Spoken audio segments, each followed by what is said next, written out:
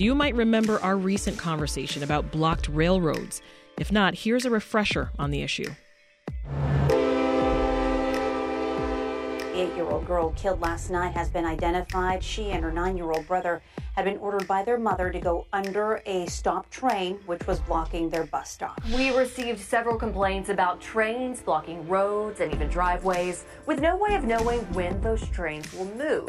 This is not an inconvenience only. These are trains blocking roadways that sometimes are going to block first responders rushing to an emergency. A new report out by ProPublica is highlighting a danger facing students in Hammond, Indiana. They are forced to crawl over or under stopped trains as they're walking to school.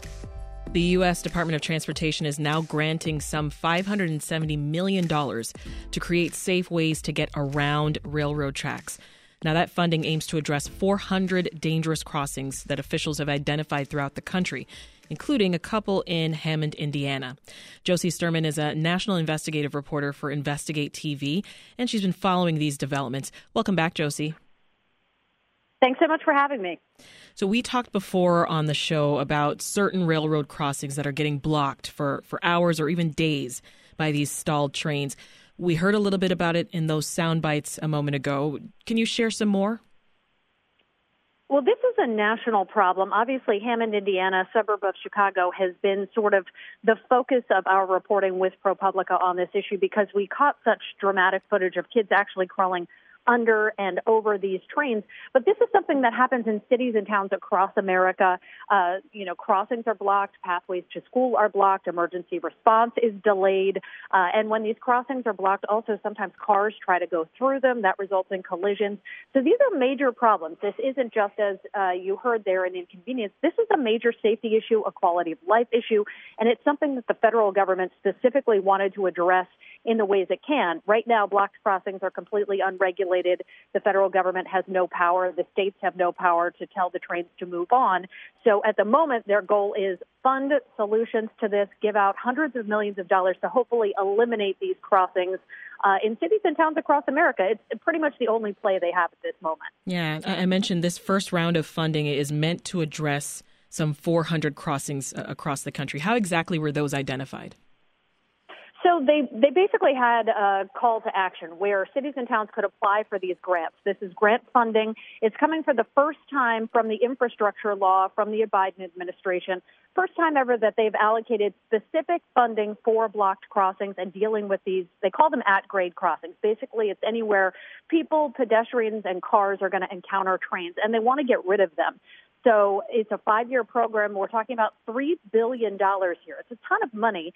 And this first round is $570 million. So basically, they got applications from across the country. The federal government looked at them and decided which ones they essentially thought should go first, which ones had the most dangerous, most egregious areas they should address. And so they gave out money to 60 projects in 32 states, some of them big, some of them small, and including one in Hammond, Indiana as well.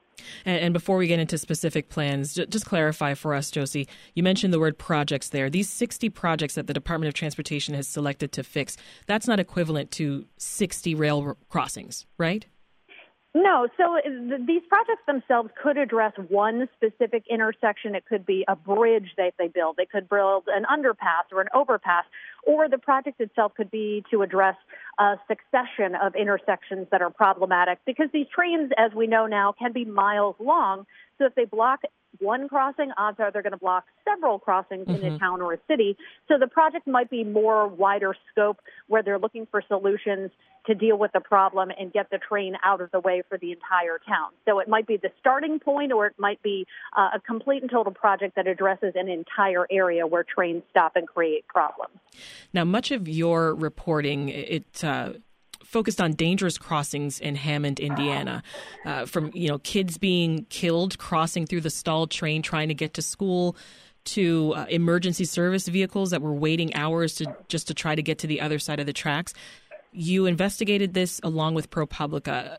How long had it been going on in Hammond?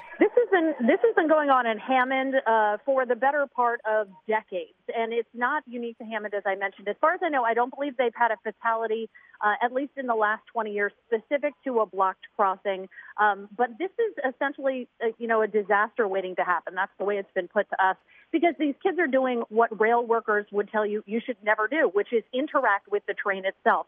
They're stopped. They could move at any moment, and these kids are climbing over and under. And what we captured is essentially like a unicorn. They've been talking about this problem for 20 years. The mayor of Hammond himself has been fighting for solutions for 20 years because they know what happens.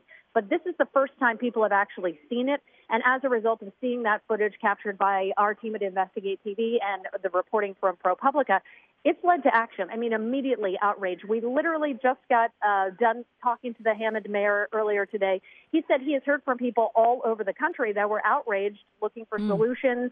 The day after our reporting went out, he heard from the CEO of Norfolk Southern. He was outraged by what he saw. It's outrageous. It's stunning when you see what these kids are doing. And he vowed to provide a solution. The mayor has been pretty tight-lipped about the solutions. We know that it's something that's going to take money, that's going to specifically protect the kids. But at the moment, they're dealing with some short-term solutions. They've agreed to sort of a curfew where they won't park the trains in Hammond while the school hours are operating. They won't. They've kind of got an email blast going out to let people know when the trains are going to be there. They've got busing. We're told that there's a rail task force from the federal government that's going to come out and take a look. And I know that in the next couple of days, we're going to be breaking some news about what's actually happening in Hammond in terms of a concrete solution that will hopefully eliminate this problem from happening. They did get $7 million in these federal grant funds to address another problematic crossing, but it's not where we physically saw these kids crossing. Right. So they're actually reserving that federal money for something and hoping that Norfolk Southern addresses with their money the problem that we captured in our footage. Got it. And to that end, you talked about the frustration and the outrage when folks saw your reporting in Hammond. That city is going to get just over $7 million to fix two crossings where Parrish and Arizona Avenues intersect with Norfolk Southern's rail line. How's the community reacting to that news? Well, it's been controversial. So they're actually just getting the federal funding for a project that's been in the works for quite a while, but it has a lot of controversy because it's going to deal with some green space that the community is very attached to, and it's not going to specifically address the pedestrian problem that exists by these area schools in Hammond where the kids have been going under or over the trains. So it is a solution to part of the problem in Hammond, and the mayor would be the first one to tell you that. And they're going to get federal dollars as well as some funding from other sources to complete that project that has been in the works. He's happy to see it, but they know they need to address the area by the schools.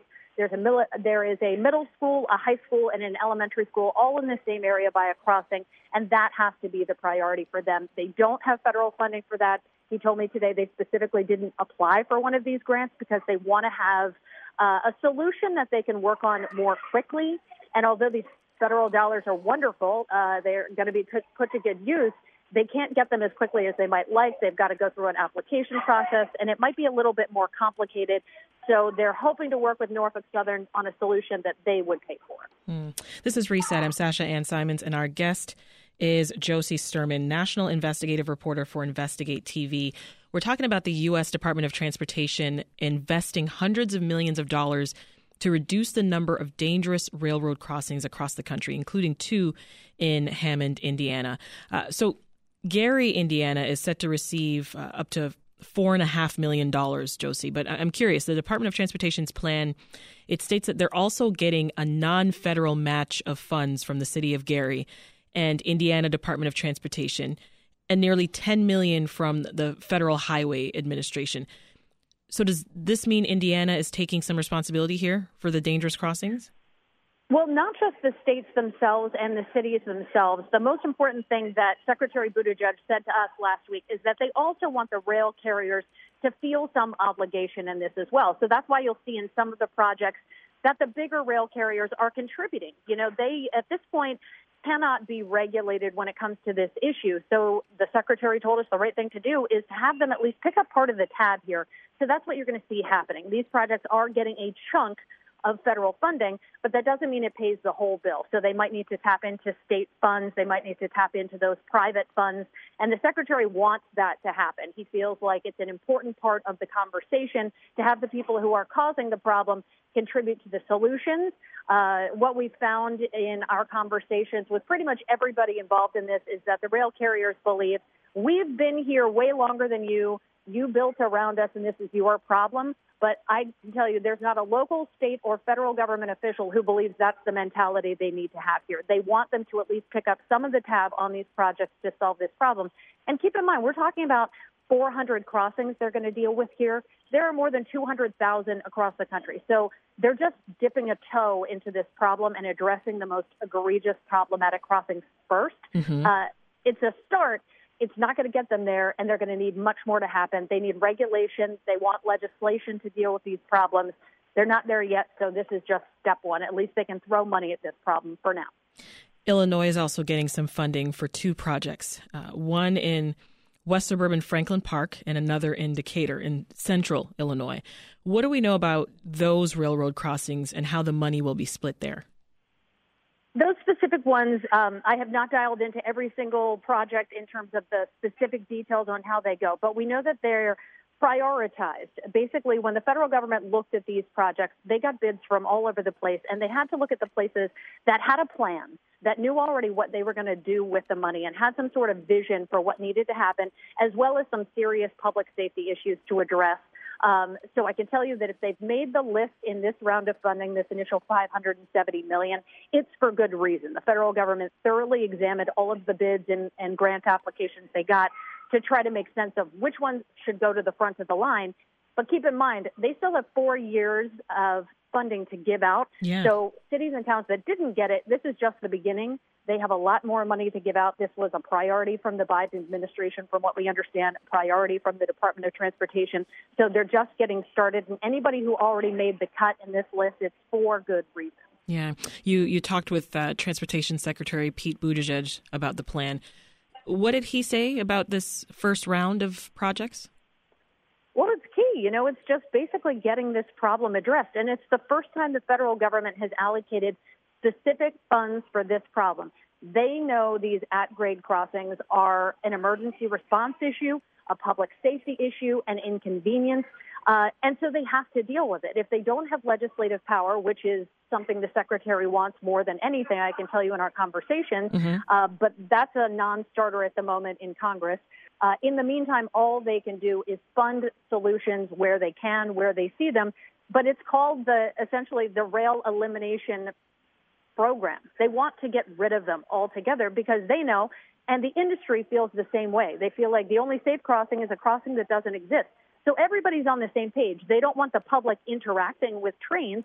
That's just how it is because towns and cities built up around them. And as a result, they are having that problem. So the only thing they can do now is fund some sort of overpass, bridge, underpass, or a way to get rid of the crossing altogether. And that's the goal. So this plan includes, some accountability then? I mean, whether it's the government agencies or the railroad companies themselves? No, there is no accountability here at all. And that's the biggest challenge on this issue. And the thing that we've watched is the railroad industry, when it comes to this, does not have to move. At one point, the states had jurisdiction over this and had the ability to fine the railroads. But those cases were taken to court. The railroads won. And as a result, the states were left with no power. And it exists in this sort of murky legal area. And there is a chance coming up that the Supreme Court is going to weigh in on this, deal with this issue, and decide once and for all who's really in charge. But for right now, there is no accountability issue. There is currently one piece of legislation in the House from Congresswoman Garcia in Houston that would put a limit on how long trains can stop at any one crossing, give the FRA for the first time authority to fine those repeat offenders. But from what we understand, very difficult to get co-sponsors on that. The rail lobby, very powerful. That bill hasn't even gotten a hearing. In the wake of our reporting, Senator Warnock in the state of Georgia knew this was a problem in Atlanta as well. He proposed some provisions in the Rail Safety Act following what happened in Ohio. Those provisions would direct this grant funding that we're talking about to areas specifically where there are schools near the rail crossing or where school busing is impacted by rail crossing, because he knows that first and foremost, they don't want kids to get hurt, and they know what kids are doing in these situations. Josie Sturman is a national investigative reporter for Investigate TV. You can find her reporting on investigatetv.com. Thank you so much for the update, Josie. Thank you so much for having me. Such a pleasure.